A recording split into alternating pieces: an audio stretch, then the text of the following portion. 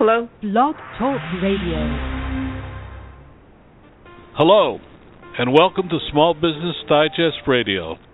My name is Don Mazzella, and I am your host for a program devoted to identifying strategies and suggestions to help small business managers increase profits, add sales, better manage cash flow, improve employee management, and streamline operations.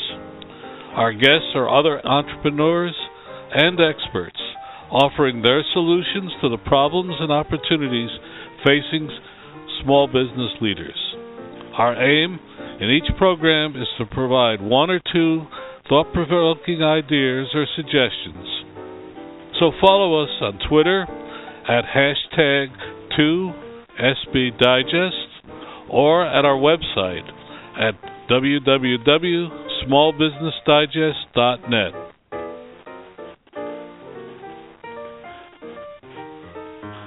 I love that intro music. Our audience knows it was designed by our engineer. Oh, yeah. You know, it's pretty. Allison Dutch has these programs 6 times a year in New York for the press. And each time I go there, I find one or two very interesting people to bring onto this program. But in this case, I had a young boy tug at my leg and say, "You have to see our booth." So I went over there, and there was Rohini Shah managing the booth, trying to keep her young son, what is he, 6 or 7, under tow, 6. Well, he was doing a good job of pulling us newsmen around, and I've trained him well. So I went over there, and she had a very unusual product, which she's going to talk about, and a very unusual approach to it. But as we ask every guest, Rohini, first tell us a little bit about yourself personally before we get anything else, and welcome to the program. Sure, Don. Thank you for having me. So Blu Salt was a business I created 3 years ago, and the idea behind Blu Salt was to have a different take on luxury. I was a user of luxury products in my prior life as a management consultant. I had worked as a consultant for several years and had traveled a tremendous amount. And I always found luxury bags to have, they were beautiful. They were gorgeous, lovely to hold, but having, something lacking for a professional woman. And so in order to address that need, about 3 years ago, I decided that I had to do it myself. So I got into the business of designing luxury handbags.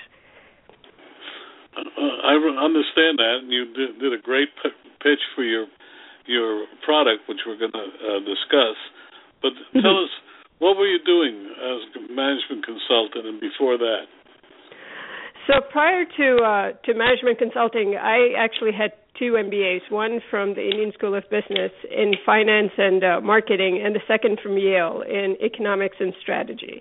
So basically, I had all the areas of business covered, but I didn't know exactly what I wanted to do. So I ended up in management consulting. I was a strategy and marketing consultant. So I traveled around, worked with businesses from small businesses all the way to large billion-dollar corporations, helping them figure out how to save money on operations, on marketing spend. And so that was a great learning opportunity for me, to learn from other businesses, to understand what best practices are, to basically gain the confidence that I would be able to, eventually run a business one day myself. Well, you're running the business right now. Yeah. First, what is the name of the business? Blu Salt. So Blu stands for indigo, which was actually one of the major exports of the British Raj. And salt is for the salt tax that Mahatma Gandhi had used to galvanize the independence movement of the Indian people. And for me, since I am of Indian heritage, it was a way for me to acknowledge that, as well as to say that I'm creating a peaceful resistance to the way luxury is defined today with my business. That's very interesting. Very few people call it the Raj. For our audience, will you explain what you mean by the Raj? So the British Raj was the name that the British gave their colonial rule of India. So they had ruled India for about 200 years between the 1700s and 1900s. Mahatma Gandhi was instrumental in helping the Indian people sort of see themselves as an independent people who did not need to be colonized. And so he did that using the salt tax. So salt at that time was a product of India, but the British levied a very heavy charge on it, tax charge. And since that was such a fundamental product that you use every day, it was very difficult for the average Indian to afford it. And so that was, that was the equivalent, I guess, of our the American independence movement. Okay. So now let's get to your product. 3 years ago, you decided to jump off the cliff and start a small business. It still feels like I'm jumping. Right. So I actually found traveling 5 days a week was becoming detrimental to my personal life, and I decided to stay home. But I wasn't someone who wanted to give up working. I loved my work too much. I felt I had spent too much time training for it. And so the best way for me to have both those things in my life was to start my own business. And several of the benefits that I saw for myself was the fact that I had been my own target audience. I had seen what women need in the marketplace and, what they're not able to find with existing products.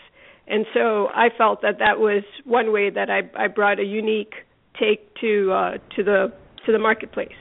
The second thing was I had excellent training, both academically as well as having worked in consulting. And so I had the confidence of knowing that I could figure out a business problem and, how to approach that.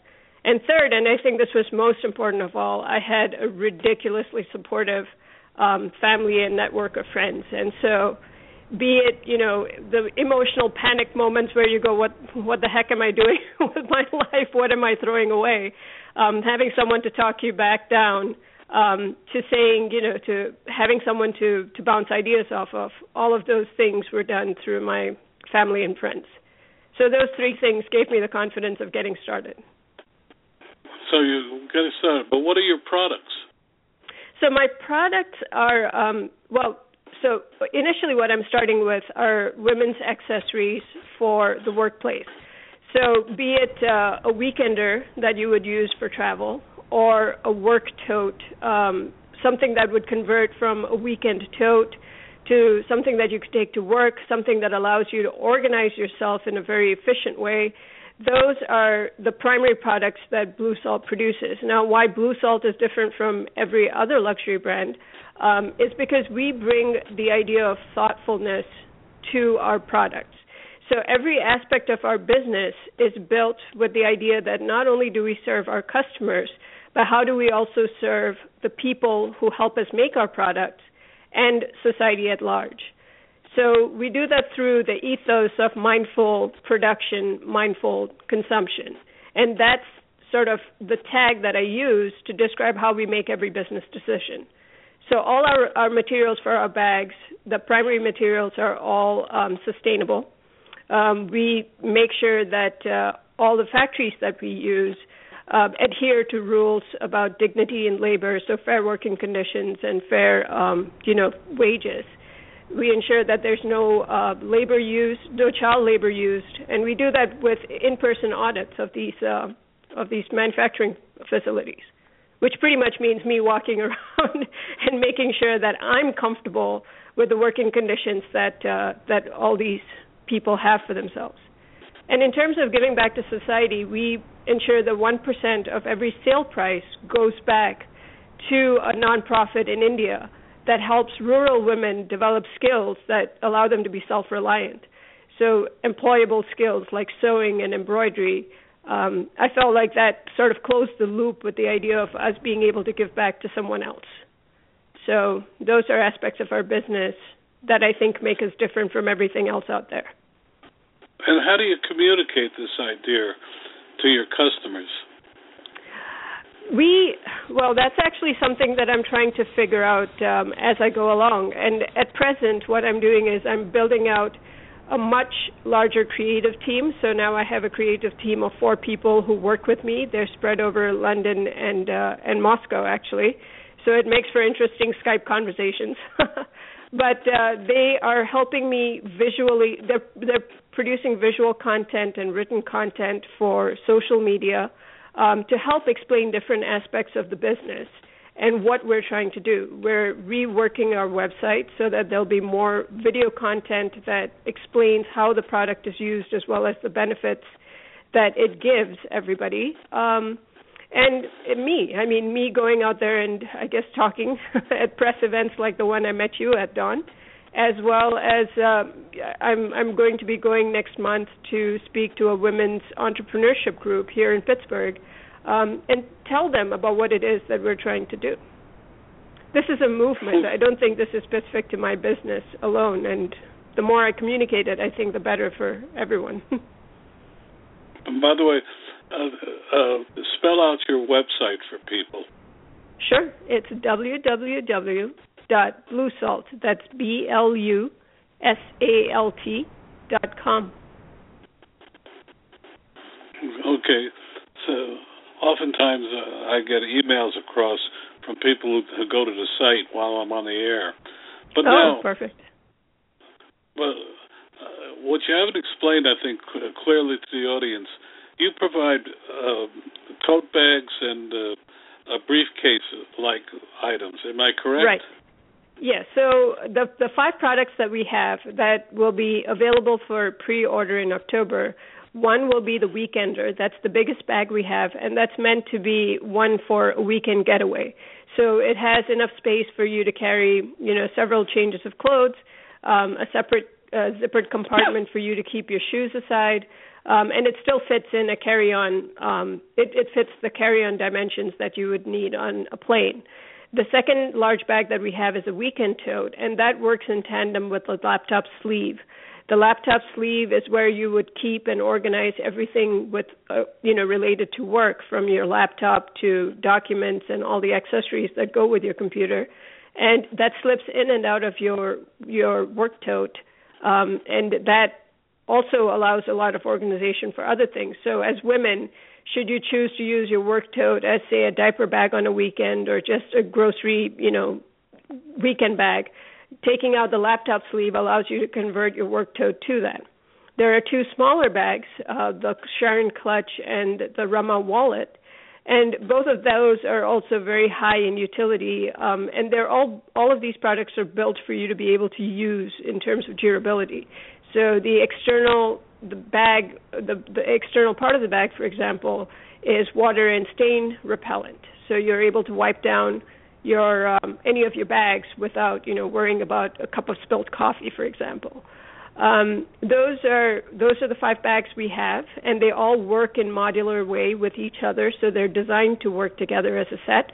So you can customize how and what you carry. Keep going. Well, the other aspect of the bag is is the fact that they're extremely versatile. So each bag was designed to be able to use as a luxury bag, so something that you would say take out for an evening out. So all of them are designed to be very simple, understated, elegant, and yet they're rugged in the sense that you would be able to run in a rain shower and not worry about anything getting ruined. They're also built for you in terms of safety. So the smaller wallets, which have credit card slots and are built for you to be able to hold up to 16 cards, all have RF blocking protection. So we have material in there that makes sure that your credit card information can't be stolen. So we tried to think through how any woman would use her bag and all the numerous ways that women use their bags. And I don't think that there's many other brands that can claim to have spent that much time thinking through how women use their bags. I spend a lot of time talking to women with my prototypes, I went off of my own experience. I talked to industrial designers who've designed bags for high utility things like mountaineering to get best practices and incorporate those into my bags. So to be able to create a luxury bag like that, I think that was something that I was pretty proud to have accomplished. How do you intend to market your product? We are spending a lot more of our marketing budget now on social media. So Facebook, Pinterest, Instagram, these are our primary tools. We're also building out a digital magazine so people can subscribe to our magazine online, and we will start talking to them about our bags, about different aspects, about how decisions are made in our business. So be it the nonprofit that we used, how did we come to decide on that particular nonprofit? If we've chosen our credit processing company, how did we choose them? Why did we choose them as opposed to someone else? All of these things are driven by our decisions to try to give back as much as we can. And so I think those are elements of how we would market our bags, but also talk to people about what makes our bags special. Well, what are your price points? Our smallest bag, the Rama wallet, is $235, and our largest bag is $610, and that's the weekender bag. And the idea is for us to be in the luxury space, but be an affordable luxury product. So for any equivalent luxury product, we're actually priced at the lower end of the market, and that's by design. The idea behind that is that we want you as a customer to find as much value as you can out of our bag. And that comes to to the financial aspect of it as well. So you need to be able to use our bag, not have to consume any other bag because our bag is just so fantastic and meets your needs, but you also have to feel it's worth it. And so that's why the price points were designed to be what they were. It's very interesting. It's often very difficult to get into the high-end side of things without a name designer. Right. How are you going to differentiate yourself? I think it's going to take time. It's a bit of educating the market, obviously, because one, I'm just completely new. No one knows my name in a big way yet. But part of it is also the story we're telling, that luxury does not have to be defined by the big houses. And they've got great marketing budgets. They've got amazing products, but they're not the be-all and end-all. If you want to be thoughtful in how you consume, in how you give back to the world, and if you want those choices to be reflected in the products you use, then you would need to use a product like ours, like Blu Salt. And so to that end, I think it's a matter of word of mouth. So our first year, we only introduced 2 products. It was testing the market, seeing if, people thought like I did or if I was just off in a crazy, alternate universe. But people seem to have responded well. The people who bought our bags were genuinely surprised. I've gotten numerous emails and notes saying that they were very, very happy with their purchase. But most importantly, several of them came back to make repeat purchases. And that, to me, is the acid test, right? It's one thing to like your products. It's another thing to like it enough to buy it again. And they were giving away these products as gifts. So that's how I gained the confidence to introduce a full line, and now to try to market and promote this on a more, national level, using social media primarily, and also talking to people like you, Don. Well, how are you financing it? Are you financing this yourself? Yes. So everything that I saved from my years in consulting has gone into this business. I am financing it partly through sales of my first year and through a very understanding husband as well, who helps fill in the gaps. Yeah. That's the case. Rohini Khan, it's been a pleasure. We want you to come back I would next love to. fall and tell us how you're making out. I would be happy to. Okay. All right. You jumped off a cliff and hope somebody's building a swimming pool before you land. I'm trying to dig as fast as I can on my way down. Thank you again. Thank you so much for having me. Wait, your website again? Spell it out. It's www.blusalt.com. Thank you, Rohini, and like I say, we want to talk to you next year. Sounds wonderful. Thanks again, Don. Bye. Our next guest is Brandon Levey. Hello. Brandon, are you on the phone? I am. Can you hear me? Welcome to the show. Thank you.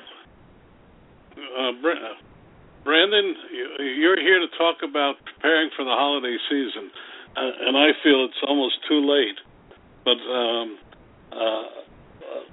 first, we always ask our guests to tell us a little bit about themselves personally before we get into anything else.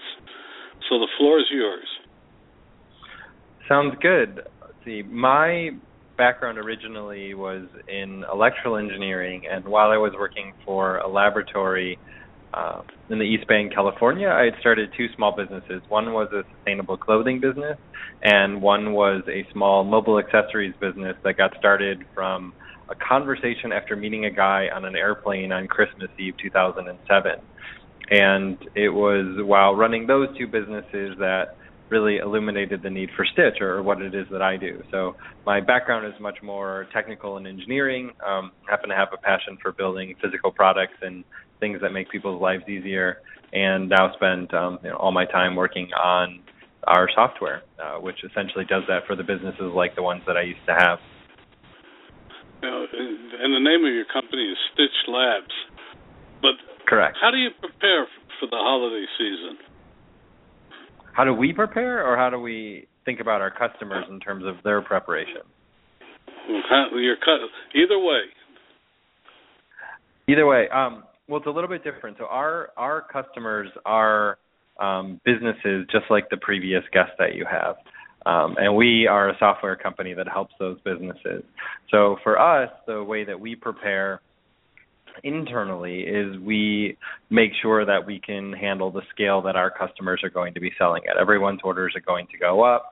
Everyone's tensions and stress levels will go up. Everyone has higher expectations of being able to ship goods to their customers faster in a more efficient and effective manner. And we like to do as much as we can to cross our T's and dot our I's to make sure that everything will go seamlessly and smoothly for the people that are using Stitch. And for our customers, we work in a different way in that for them, we try to prepare with them by helping give them good tools, tips, and ideas of how they can be best prepared and best handle the holiday season to make sure that they sell as much of their product that they can and also keep their customers very happy during those processes. Well, as I understand it, you're really the back end for a lot of people who are selling products online. Am I correct? Correct. At our core, we are what we consider a small-scale ERP solution, and it keeps getting more and more advanced. We handle a lot of the supply chain management in terms of sales orders and purchase orders and transfer orders and warehousing, customers, suppliers, reports, users, a whole bunch of other tools. And then on top of that, we have an automation layer. And what that enables us to do is think about what we want to build, which is what we call a commerce automation platform. So the backbone is the business ERP, but we automate the way that people sell, in that if they're selling simultaneously on Amazon, on eBay, on a shopping cart like Shopify or BigCommerce, we link all of those components together and in real time are making sure that they're all in sync with each other and aggregating all of that information. Well, each holiday season, it seems that we break records for online sales. But what have you seen are some of the problems that particularly small businesses run into as they hit into this holiday season? The biggest problem that we see small businesses running into is insufficient or ill-prepared inventory management and inventory planning. So we see a bit of both. For example, people more often than not are under-allocating inventory, meaning they are not thinking about how their sales are going to increase, about how they're going to spend their marketing dollars to help drive a lot more of their sales, but keeping in mind that in order for any of those sales to happen, they actually have the products to send out to their customers. And with poor planning in those regards, it's going to have a big impact in terms of decreasing their revenue through the holiday season because they just have run out of stock of things, or over-allocating their inventory and expecting certain things to happen much larger than they really will or do in reality, and then they're stuck with all of the stock at the end of the year. So I would say that is the number one issue that we see, and a big reason why I consider that the number one for small businesses is these businesses will spend anywhere from 50 to 90% of their money on the products that they sell, not on their marketing, not on their employees, not on their office spaces, but on those products. And if you're going to drive less revenue or more revenue, it's mostly going to be from the costs or the expenses that you have along the lines of those products. So if you make a mistake there, the compounded impact of everything down the line is much greater than any other part of the process. Well, how do you help them, or how do they help themselves figure out this balance? In a variety of different ways. So a lot of it comes down to the reporting, but what's important is we like to say we take a holistic approach to commerce. So part of what makes it really challenging for these businesses today, especially the small business, is consumers want those businesses to be selling everywhere. So, for example, your previous guest, I'm guessing that her consumer of her purses wants to buy from him on their shopping cart, wants to buy from them on Amazon, wants to buy from them in a brick-and-mortar store, anywhere. So she needs to make sure that her products are sold everywhere. Once they're sold everywhere, keeping track of that is a nightmare. And it's almost impossible to figure out how much you've been selling over time and what you sold in the past. So for us, by aggregating all of that data into one spot and segmenting it out, we give people one view where they can see that. So it's just a lot easier to digest. But then when it comes to the actual more details in terms of the reports and analytics, there's additional functionality that we provide people where they can use Stitch to forecast what they will sell in the future. And then we also provide resources in terms of the articles and the blog to give people insights of this is how much we expect things to grow. Like we're going to see almost $5 billion in commerce go through Stitch this year. We have a lot of data to tell people this is how much we think their product is going to sell more or less. And so through all of those means, using their data through the aggregation, using their data for forecasting, and using an aggregate data set to help people understand trends, we give them some of the tools that they can use to help make those predictions. I'm sorry, there's somebody persistently trying to reach me, and I can't find my other phone to tell them to stop. But it's fascinating.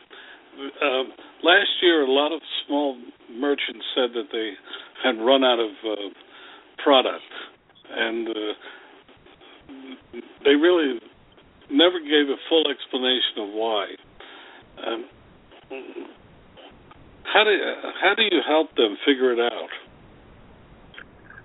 A lot of it, I think, gets down to the first half of the previous answer. It's putting everything under one roof. And, myself, as formerly having two small businesses that sold products, it was easy in hindsight looking back on where do we fall short? Where did we not see what was happening? And I would chalk a lot of it up to one small business owner or a small business of 5, 10, 25 employees is selling the same product in 3, 10, 12 different ways sometimes, all at the same time. And they're not just selling one product. They're selling 1,000 or 5,000 or 25,000 individual SKUs. There's no way that they can keep track of all of that and all those different sources. And when you run out, it's hard to say, I was selling more of my blue shirt on Amazon, but I was selling a lot more of size smalls on Shopify, and I wholesaled a lot more of this particular fabric. There's no way you can figure that out.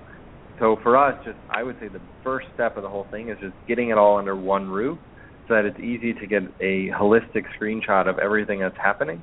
And then from there, that's when you can start making a lot more decisions or being a lot more insightful about why certain things are happening in your business. Well, looking at this coming holiday season, do you think that we're going to break records again? Absolutely. I think when we look at overall in terms of the global economy as well as the U.S. economy, when we look to, Amazon is an excellent proxy for how much additional volume they're selling just through Amazon, but also through their third-party sellers, which the third-party sellers sell roughly half of what Amazon sells. Half of the GMV comes from them. Everything is trending upwards. And in terms of even what we're seeing a lot of people sell a lot more. And we're seeing some incredible cases where customers have been able to go from 10 to 50 orders a month to 10 to 15,000 orders a month just in the last year alone. And everything looks like it's increasing as we get to the upcoming holidays. And I would certainly expect things to start to increase about middle of October. And then we see the biggest changes in overall sales volume between about November 20th and December 15th. That's interesting information. A lot of studies have been trying to figure out what will happen this year. Let me go sideways. Do you think it's better for a small business to have a higher inventory, or to try to pinpoint the inventory? When you say higher, do you mean quantity of units they have available or number of individual variants of their product? Well, everybody tries to figure out what will be the hot seller, and oftentimes we're wrong. Visualize I've been. Yep. How can you help figure some of that out? Can you, for instance, be looking across 10 or 15 clients and seeing things, and do you provide kind of an advanced look for them? That's something that we do on a point-by-point basis right now, and we plan to offer a lot more functionality around that into the future. But yes, that would play a big role in terms of helping people, is being able to look at, okay, here are 10 or 20 or 500 or 5,000 businesses like mine, and without naming any of them specifically, but looking at averages and medians of their sales, we can get a lot of insight in terms of where they're selling and how they're selling and rates of their sales to help our customers out. But even with all of that external data, there's still a ton of insight to be gained from just their own data. And that's what I think is important, is oftentimes one's data is very messy and convoluted, and by putting it into one place, it makes it a lot easier to understand and analyze. So I think it's a combination of both of those. Well, what about returns? I've been told that oftentimes when you start to see quick returns, it's sometimes highlights a potential problem. Do you look at that? When you see quick, what do you mean by quick return? Well, all of a sudden, products are returning to you. You sell products, and all of a sudden, one particular product has a lot of returns. Can you identify that, and do people realize there might be something wrong with the product?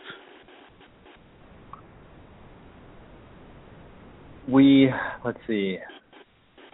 We would be able to identify that with some of the returns reports that we have, or some of the custom reporting features that we offer within the tool. In terms of understanding, if there's one particular product that is causing a lot of returns or heartaches for people, I don't think it's that simple of an answer. I think it requires a more advanced way of looking at it. For example, if you're a clothing business, it's less likely that you would say, oh, I'm getting a lot of returns of this particular style.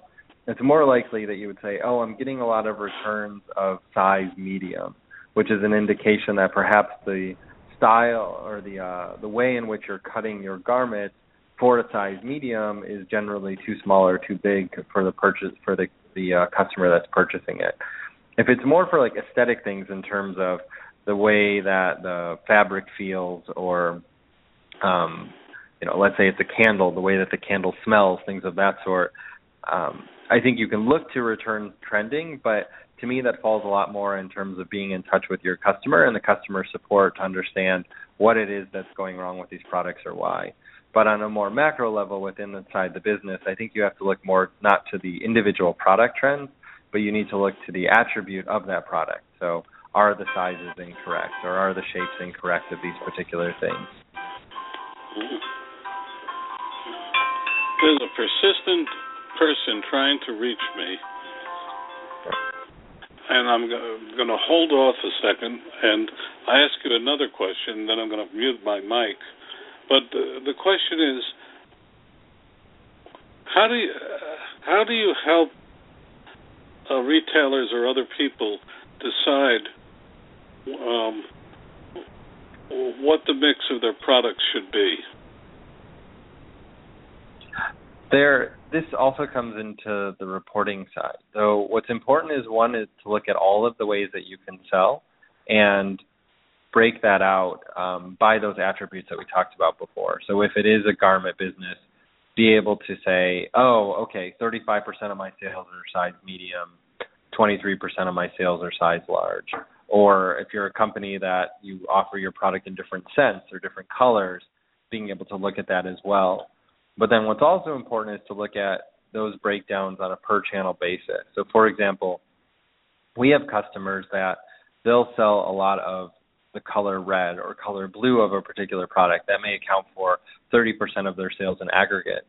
But in their wholesale channels where they're selling to other stores, that may actually be 50%, versus in their channels where it's just on their own shopping cart or on a marketplace, it may be the minority.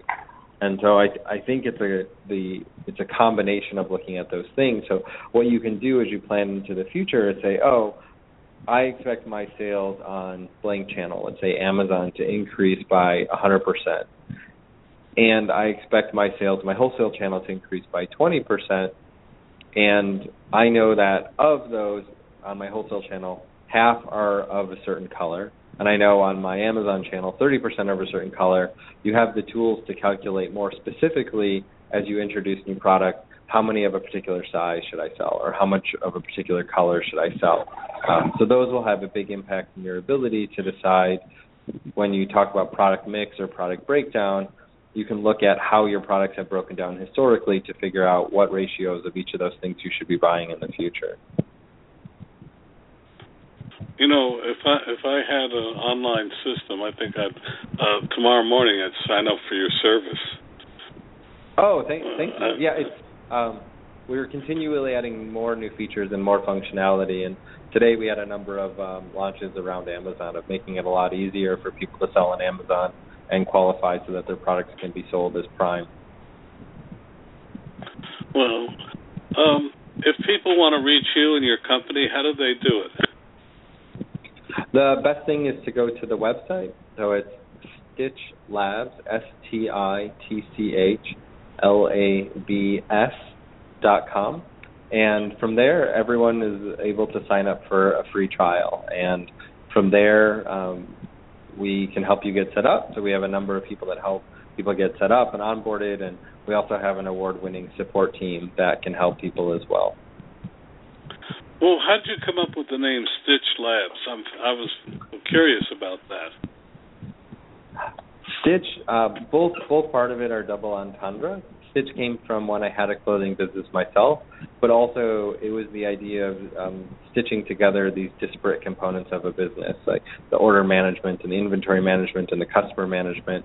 For small businesses, those are really messy things to deal with, and we want to bring them all under one roof.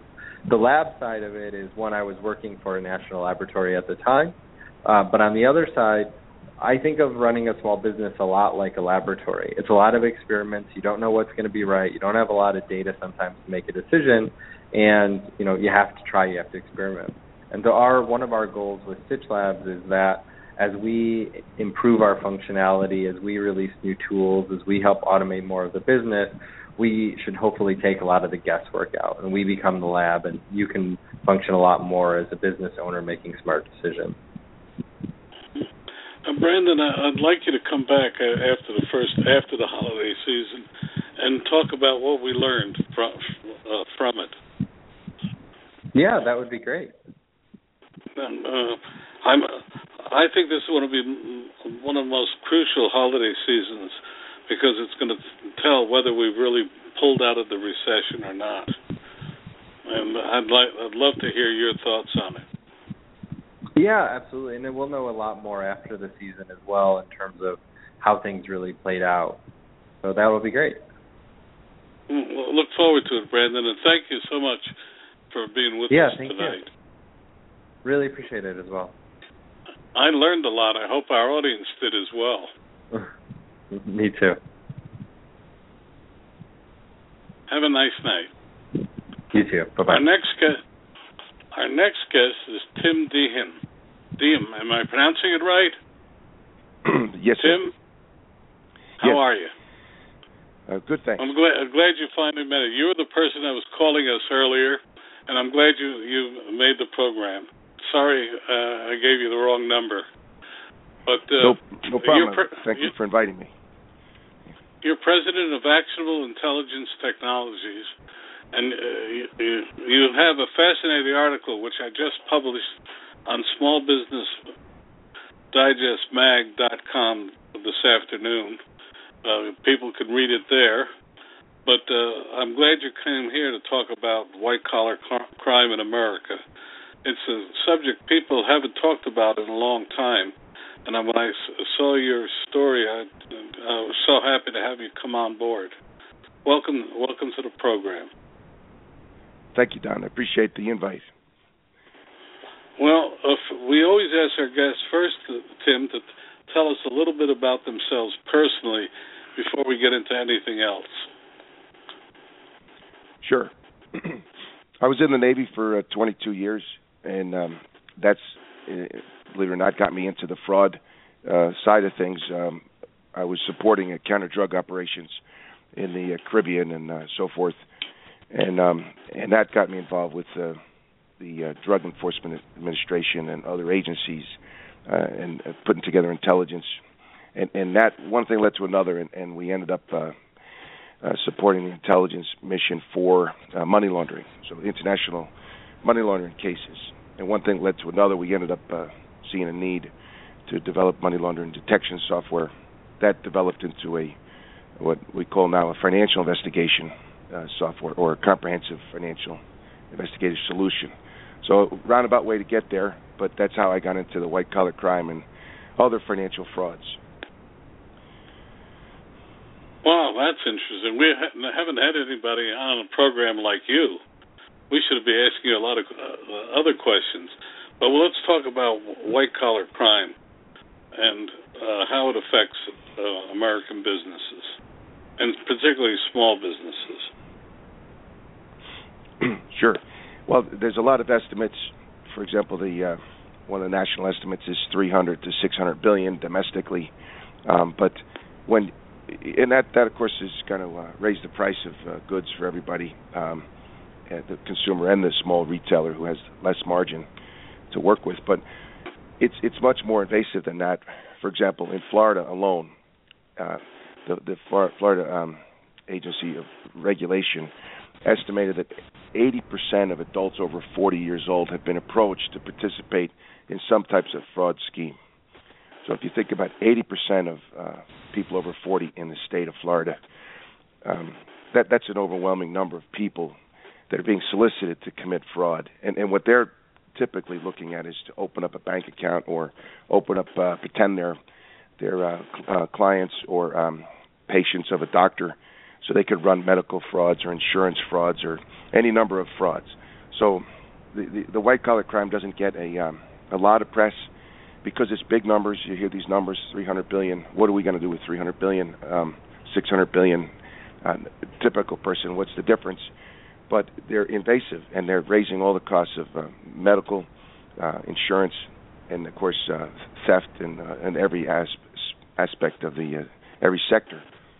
Another measurement, if you would, or at least an indicator, maybe it's not a measurement, is there was a case 2012 Loretta Lynch, who's now the Attorney General, she had prosecuted HSBC, and they agreed on a deferred prosecution agreement for allowing $200 trillion, it's trillion with a T, to move through their accounts.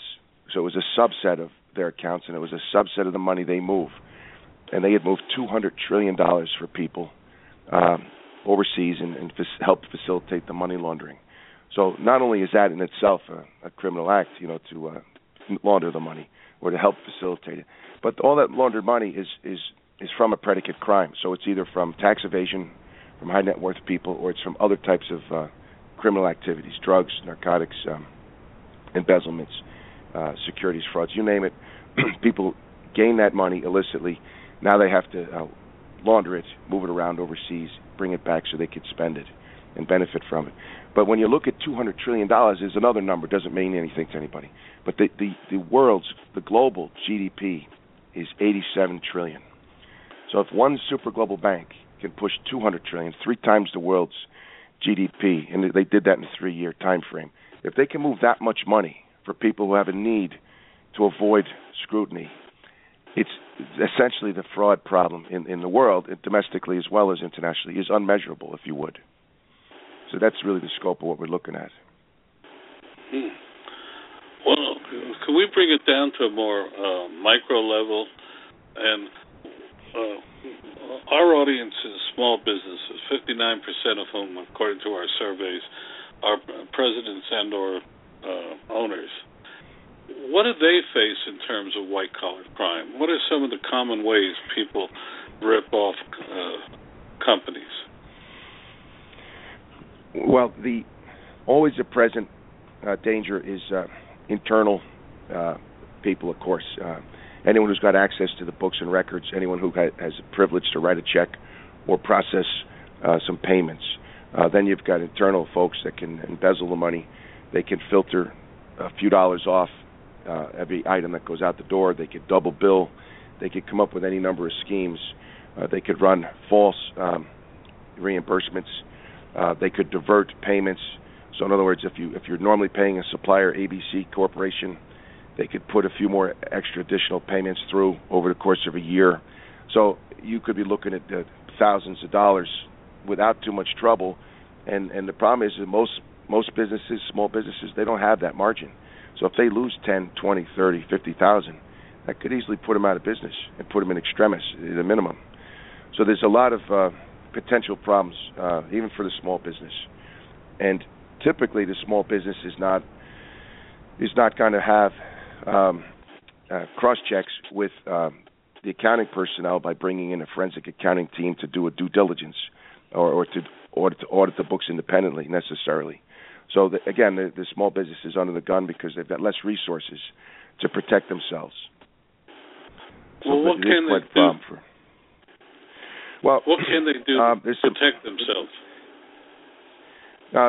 They really need to, have a vigilant stance. In other words, that there are some basic things that if you look at the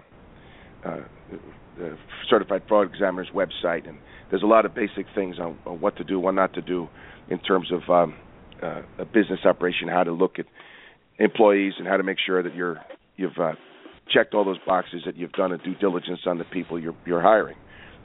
In addition to that, I'd strongly recommend that they do, if they ever get an indication that maybe something's not right, they need to bring someone independent in, bring in an independent forensic accountant.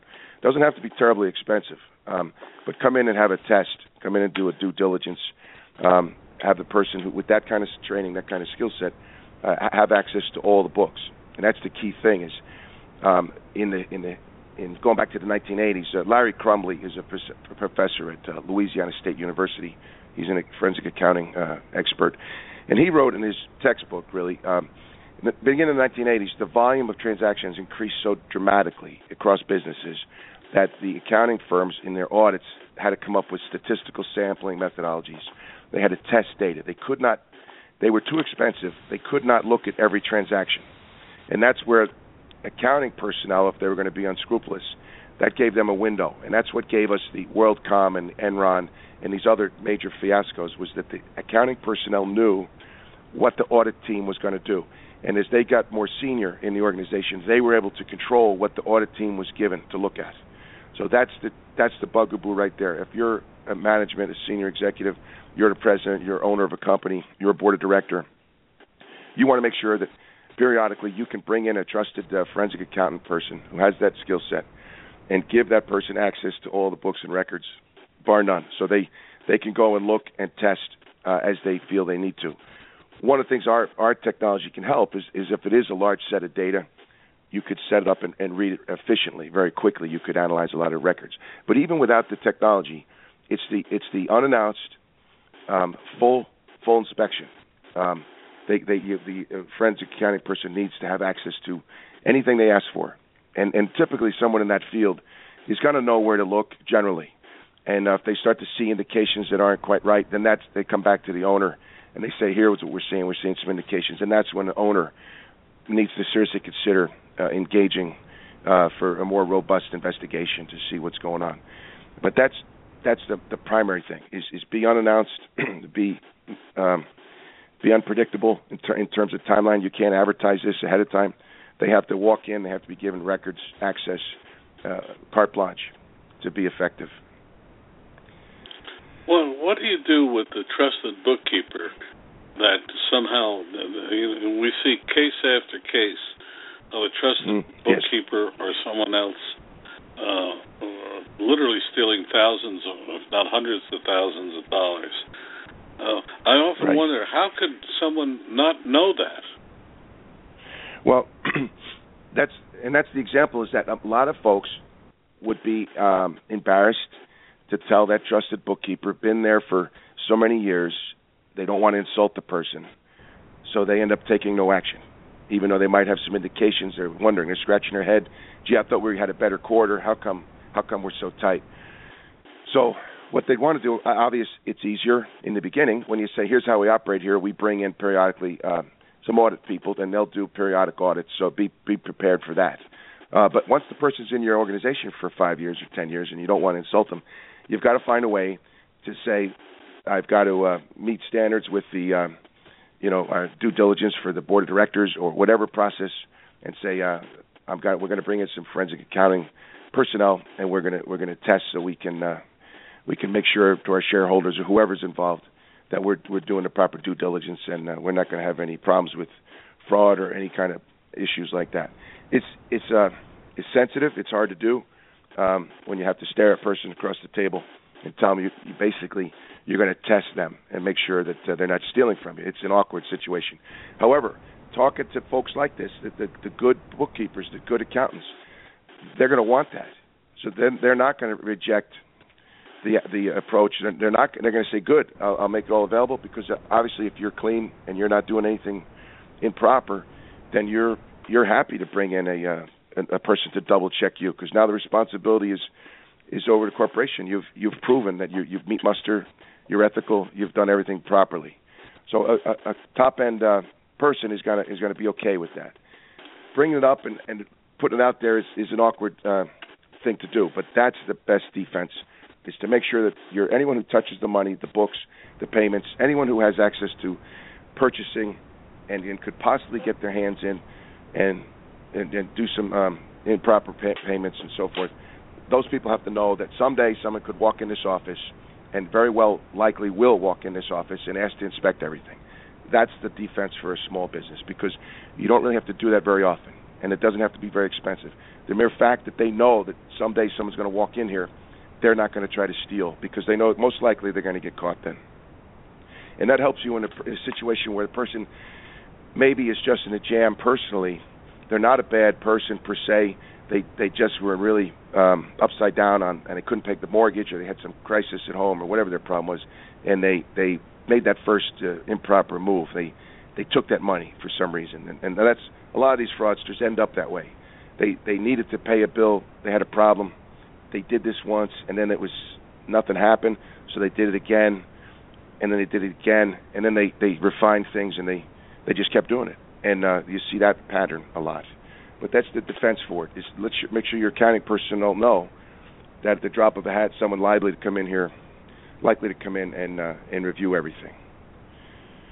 Well, here in New Jersey, the man who collected the quarters from the parking meters in Ridgewood, New Jersey, ended up stealing over $100,000 in quarters, and no one caught him. Wow. You read about these stories all the time, and you just wonder. And see, that's the problem we're talking about, is the testing of the data. At some point, you have to test all the data. You have to go periodically and inspect. And in that case, you'd have to go check and see what the receipts were and compare it historically, which shouldn't be too difficult. It all depends I forgot how many years you said it took him. But still, it by quarters, that's got to take, he had to take a substantial percentage to get to those kind of numbers. But that's the same old story. Who distrusts the parking meter guy, Yeah, he's a nice man. It's blown everybody's mind that he was able to do this for so long. And and obviously there were no cross checks. Yeah. Right. I guess that's the real thing. You should be questioning. Not that you doubt their honesty, but you just have to, at some point, question. And if I'm hearing you correctly, saying, look, we're going to come in and just try it. And once you do it one time, it's going to keep people on their toes. Am I hearing you correctly? That's exactly it. And you got to, just approach it from a professional point of view. And depending on the type of corporation, you have obligations to somebody. If you're running the corporation, even if it's just yourself, but if you've got shareholders, you've got a board of directors, you've got employees, you've got clients, you've got suppliers. You've got an obligation to make sure you're not going to run this business into the ground, no fault of your own, only because you were negligent and didn't watch for employee theft. You have an obligation to not let that happen for all the other people or stakeholders. You got a good, viable business. People want to keep their jobs. One person does this to you, and you lose your reputation. You might go out of business. Your clients are going to be impacted by it, certainly investors or board members. And it's just the personal dynamics of being embarrassed to go to somebody. And, that could be hard, and have to tell them something very uncomfortable. Essentially, we're going to come in and check the books and do an audit, and they just have to get preparation. Maybe they could talk to a CPA firm and say, this is what I'm considering doing. Do you have a way for me to break the news to the accounting team? I'm sure they have typical language and typical reasons why they could put forward that an accountant would have to honor. They'd have to acknowledge. The only person who's going to get really put out by this is the one who's not doing what they should be doing, and that would be a flag right there. If you bring this up and the person becomes irate, now you've got to do an investigation because there's a problem. Very much so. Tim, yes. Name of your company and how people can reach you?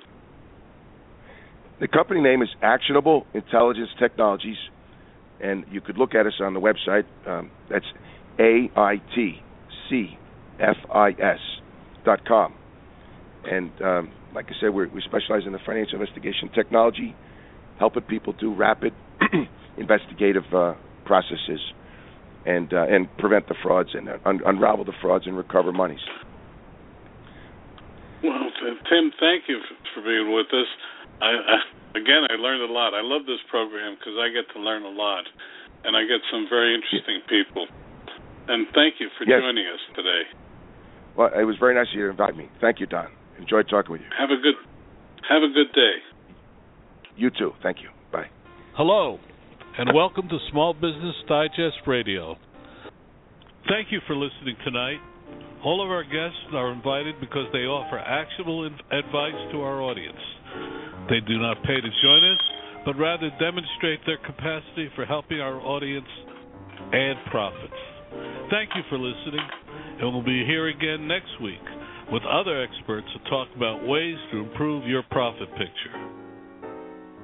Remember, we're here every week at blogtalkradio.com/smallbusinessdigest. If you like what you heard today, tell others about our efforts. If you would like to be a guest or suggest topics for future hours, email me at info@ smallbusinessdigest.net. That's info at smallbusinessdigest.net. We would also like to remind listeners that besides our radio efforts, Small Business Digest comes to you via the web, through our video channel, and in our magazine. You can subscribe for any or all of these by going to smallbusinessdigest.net. That's smallbusinessdigest.net. Thank you, and have a good day.